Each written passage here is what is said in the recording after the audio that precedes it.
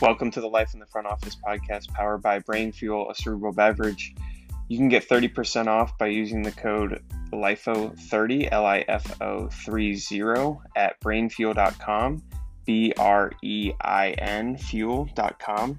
And again, thanks to Brain Fuel for their support, and let's get in the zone for this episode.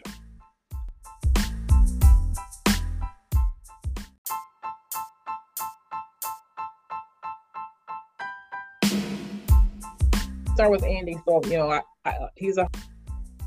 Welcome to today's episode on Life in the Front Office. I'm your host, Jake Hirschman, here with co-host Andy Dolich. Episode 275, here with Tracy Ellis Ward, Senior Associate Commissioner and Chief Diversity Inclusion Officer at the Big East. And Tracy, really excited to have you on. I have to mention that you are a Bobcat as well. We've had many Bobcats on the podcast, but you certainly are up there in terms of the ranks, and I know we're going to have a lot to talk about as it relates to your journey, your career path, and much more. So nonetheless, welcome.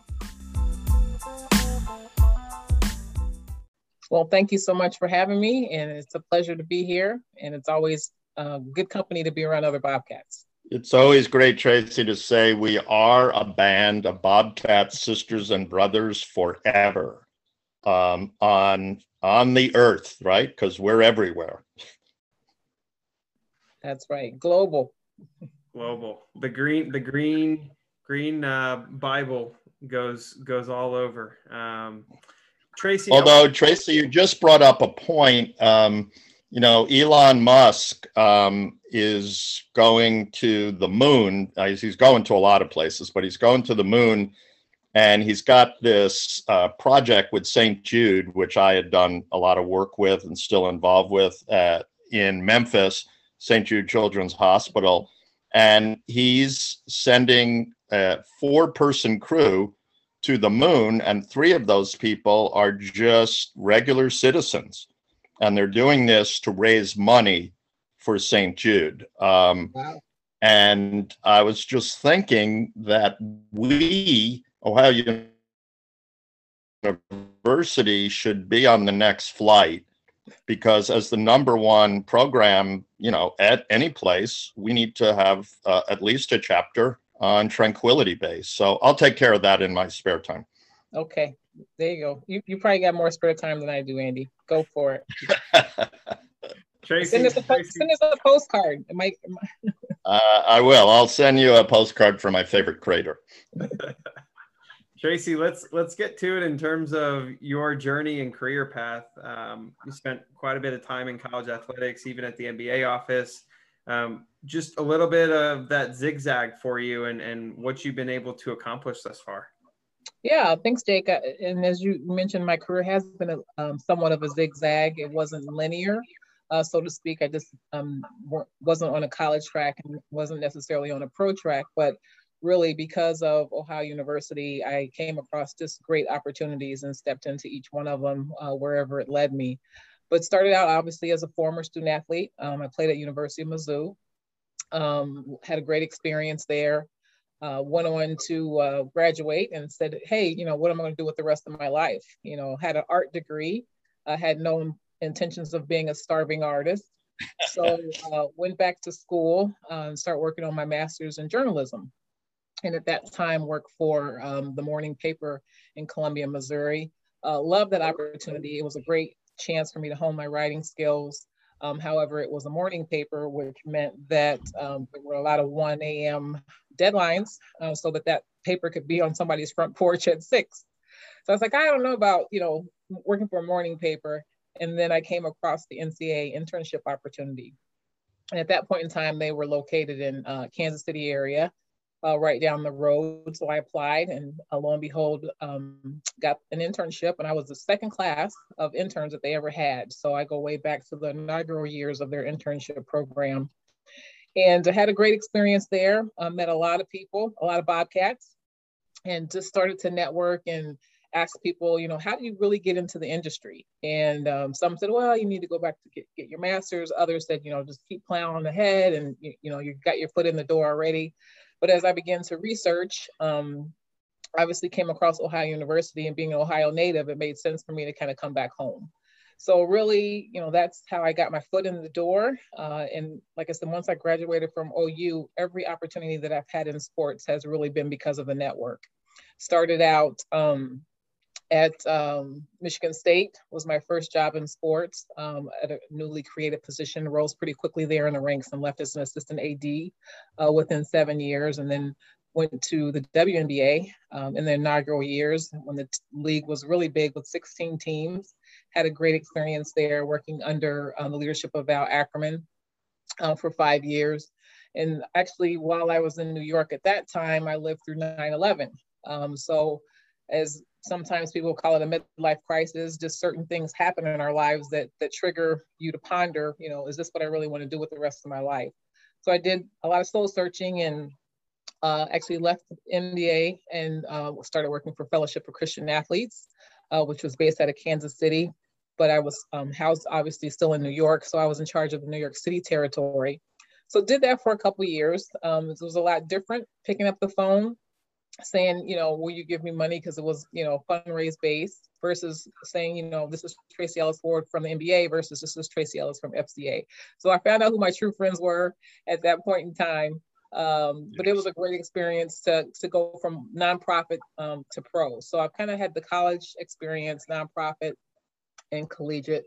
And so from there, had some life transition, ended up moving to Spokane, Washington, of all places, and, some 3,000 miles away, and worked for a mom and pop organization and was their vice president for women's basketball and did their sports leadership ministry for a few years, then transitioned to Gonzaga, also in Spokane, big basketball school, and served as their director of their multicultural education center. So at that point in time, I got out of athletics again. So it was an opportunity to get back on the campus, kind of see a more holistic approach of higher ed, and stayed out there really until my youngest graduated from high school, because I wanted him to have a little bit of stability versus me moving around.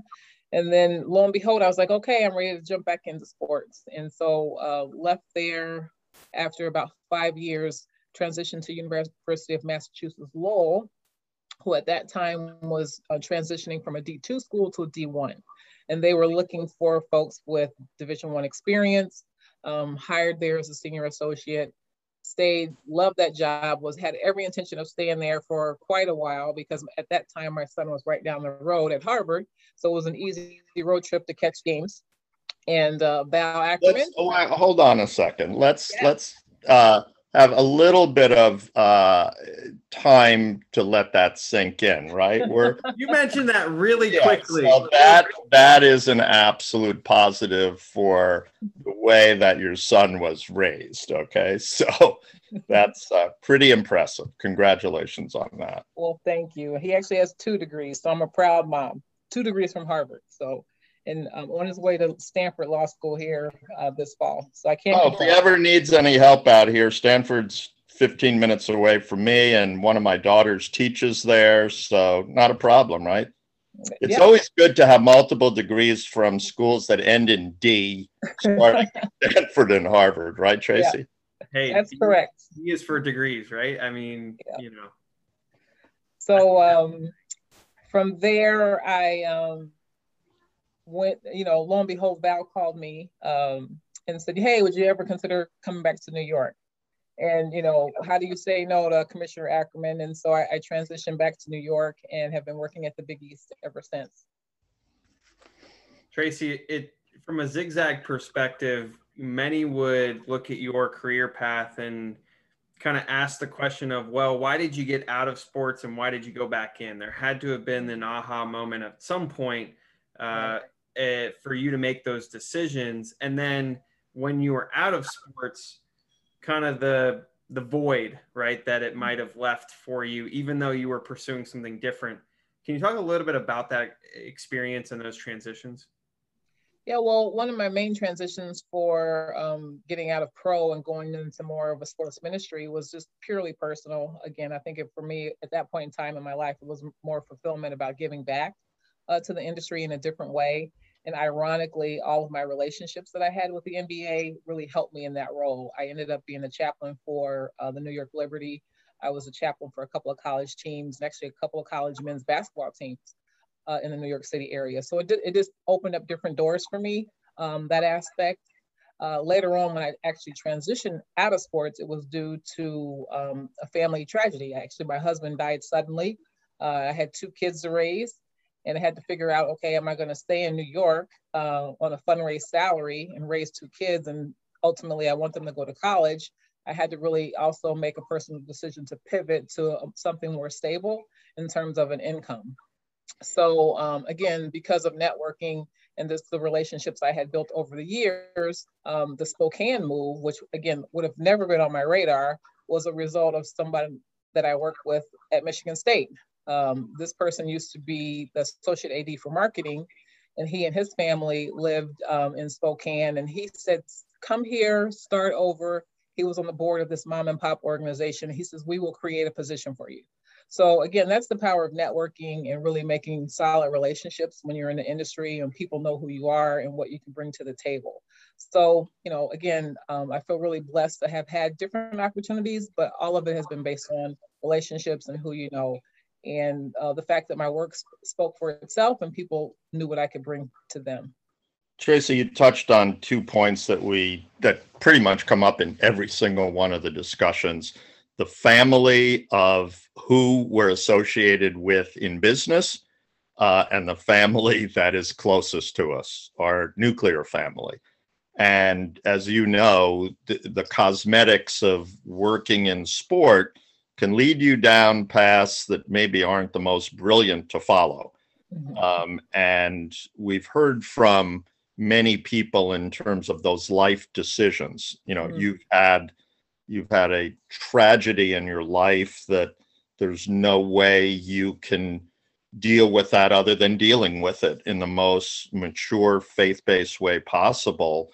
And sometimes people get attached to the cosmetics of the sports part of it, and they lose their way. So it's such a positive in terms of hearing people speak about, teamwork, leadership, trust, and most importantly, faith. Whatever your faith is, right? It doesn't have to be one thing, but you have to have faith in something, because there are going to be times that there are no simple answers, no matter how big your network is, right? And the decision is Tracy Ellis Ward needs to make this decision.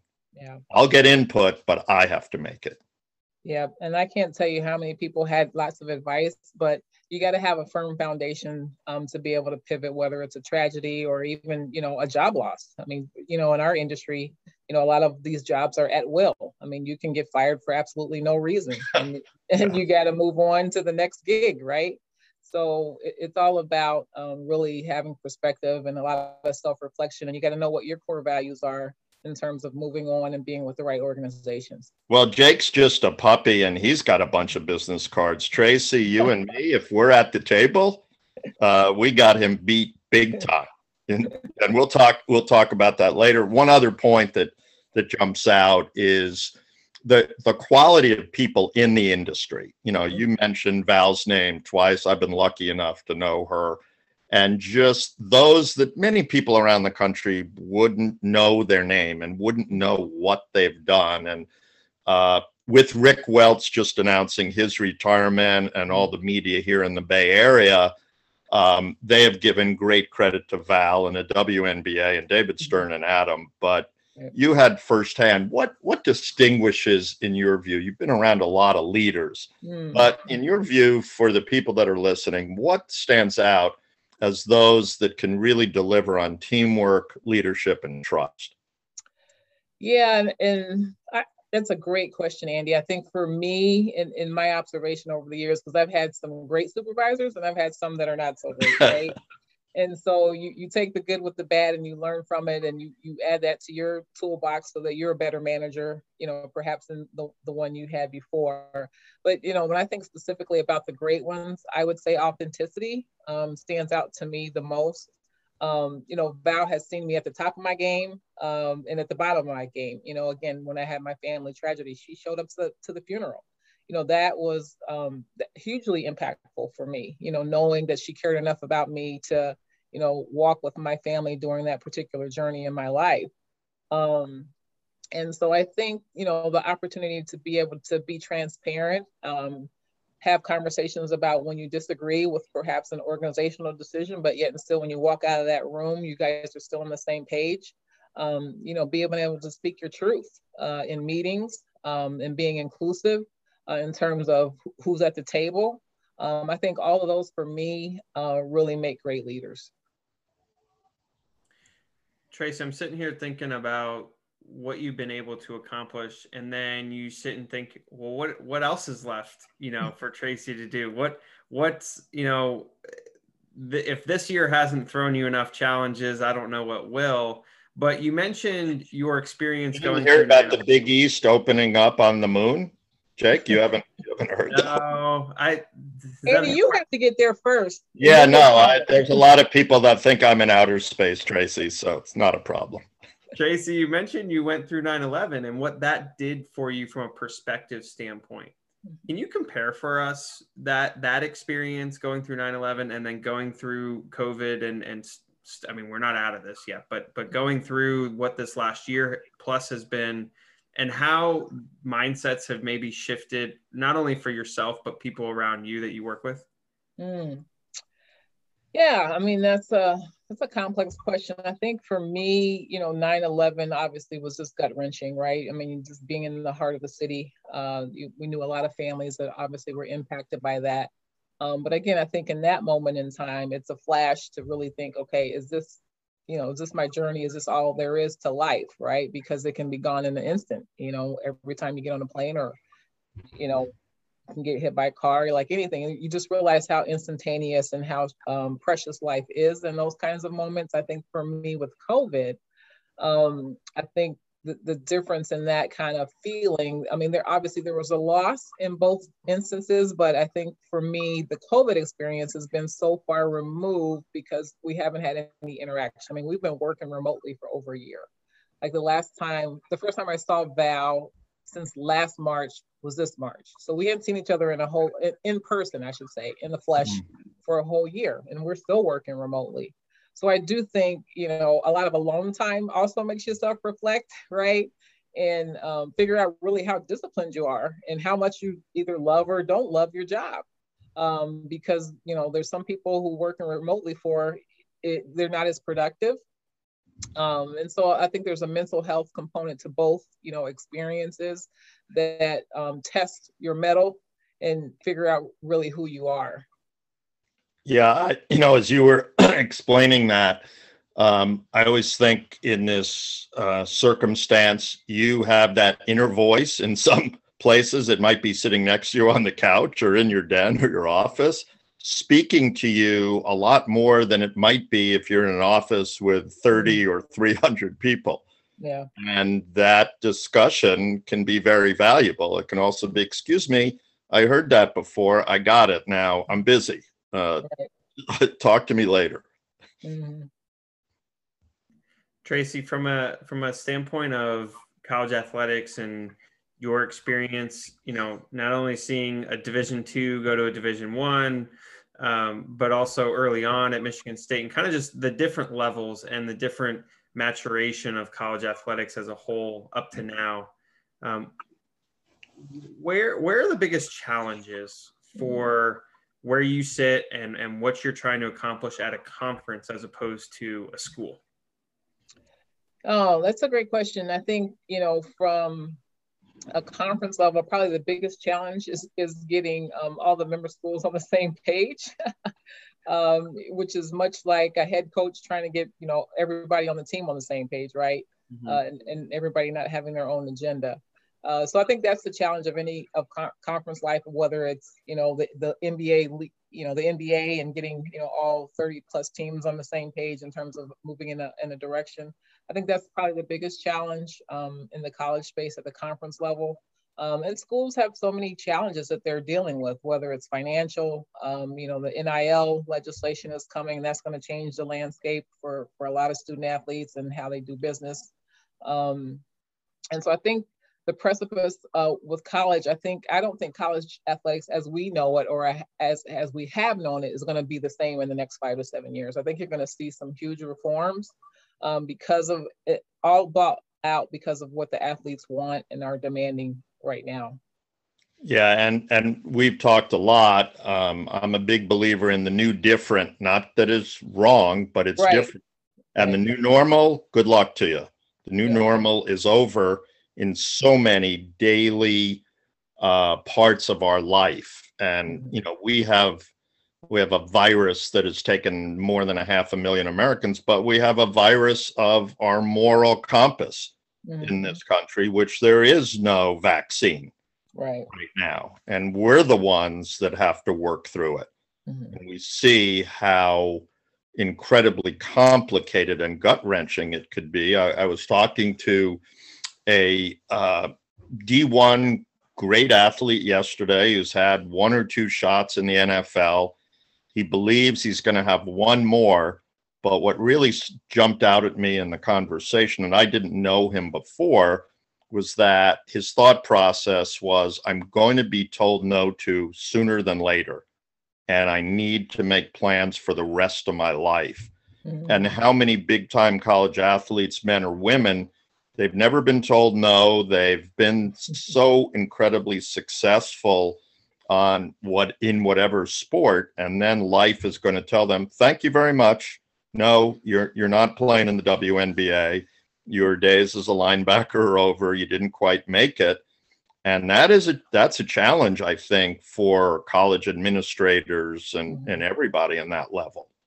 Is it not? Yeah, I think you're right, Andy, and I think it behooves colleges to kind of prepare kids for that, right? One of the programs that I launched at the Big East is specifically geared towards women's basketball players because we know that the majority of the kids coming out of our league aren't going to make the WNBA. So it's called Transition Game. So we really, it's geared towards upperclassmen, juniors and seniors, and we bring them in. We bring in speakers to talk about the mental health aspect, to talk about, what's going to happen in an interview, to critique. They have the opportunity to have one-on-one critiques of their resume. So it's a really great program we've been doing for the last 4 or 5 years, and we've gotten lots of accolades. And a lot of other coaches are clamoring, well, why can't you do it for our kids? And obviously, we just don't have the bandwidth. But I would love to expand it to the entire. No, league. Sounds like a great program that should get a lot more focus in the media, because, as I said, when you're a star from 8 years old to 21, and then somebody says it's over from the athletic side, that can be very disorienting. Mm-hmm.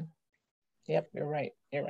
Tracy, you brought something up earlier that Andy said we would get to at some point later, and that's kind of that loss of logo, that loss of identity. No shame in plugging that our book just Jake, move your right shoulder. We can't see the book well enough. Okay. But Tracy, I mean, look, the concept of losing that identity of working in sports, right? We talked a little bit about it with you, and then coming back into it. What is that second? We'll wrap up with this. What is that second experience in sports been like different from the first? Well, I mean, for me anyway, I feel like I'm a little bit more seasoned. I feel the beginning part was rapid fire, and I would say yes to doing anything. I probably wouldn't do that. I know I don't do that now. I'm very strategic about assignments and choices and actually career moves. And actually, when I left Michigan State, I told my husband at the time, I said, I'm never working that hard again in my life. I mean, I did everything there, including summer camps, which meant, while everybody else was golfing in the summer, I was still working. Oh, you don't just take 6 months off in education. Oh, yeah. Amazing. Aren't you on sabbatical every 3 years? Huh. Amazing. Yeah. So I think the work-life balance is a lot better the second go round for me. And I would say, I can pick and choose my battles a little bit better. Again, that comes with experience as well. Rapid fire, Andy, you ready? I'm ready. Should I go first? Go for it. Okay. All the moments you've spent in sport, which one jumps out as your favorite? 2 years in a row at NBA All-Star. I got a kiss from Dr. J. Oh, Roosevelt High School, Long Island. I went to Valley Stream South. People go, oh, Dr. J, did he play? Right? Unbelievable. Yeah. University of Massachusetts. Who would have known? Small world. Small world. Tracy, your favorite artist? I would say Tasha Leonard. She's a gospel singer. Okay, then if you had never gotten to OU, if you'd never been in sports, what would you be doing today? My dream job was to be a museum curator, but I could never master the foreign language. If you could live anywhere in the world, you mentioned Spokane, where would you go? Paris. Paris. What about in the country? What about in the US of A? Ooh, in the US of A. I'm bound to the Midwest a little bit. So somewhere in the Midwest, probably closer to family, not necessarily in Ohio, but closer to family. Can anyone who doesn't know Spokane or hasn't been in Spokane for a Zags game, can they understand what fan avidity is really about? I don't think so. I mean, they're sold out every single game. Staff line up at 4 or 5 o'clock in the morning to get a ticket. Kids camp out in tents to get tickets. It's unbelievable. I mean, it's just unbelievable. Out of all the schools you worked for, and they don't have boxes. They don't have box suites, Andy. Yeah, it's a town. It's a town square that everybody knows everybody, and even if they're not kumbaya, they get along. Yeah. Tracy, are the Zags your favorite mascot of all the schools you work for? I would have to say that Spartan's pretty cute. I would have to say Sparty.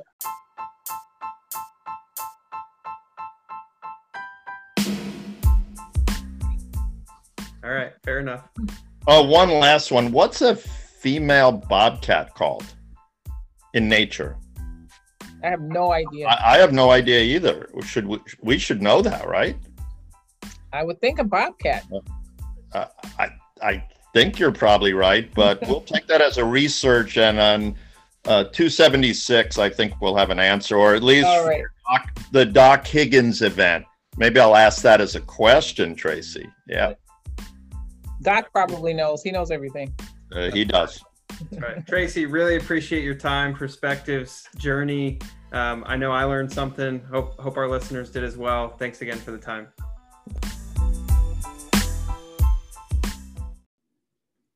Hey, podcast listeners. Brain Fuel is a cerebral beverage that helps you find your flow state, enhance mental focus, and cognitive endurance. Elevate the brain and the body. To get yours, visit brainfuel.com and enter the code LIFO30 at your checkout to get your Brain Fuel today.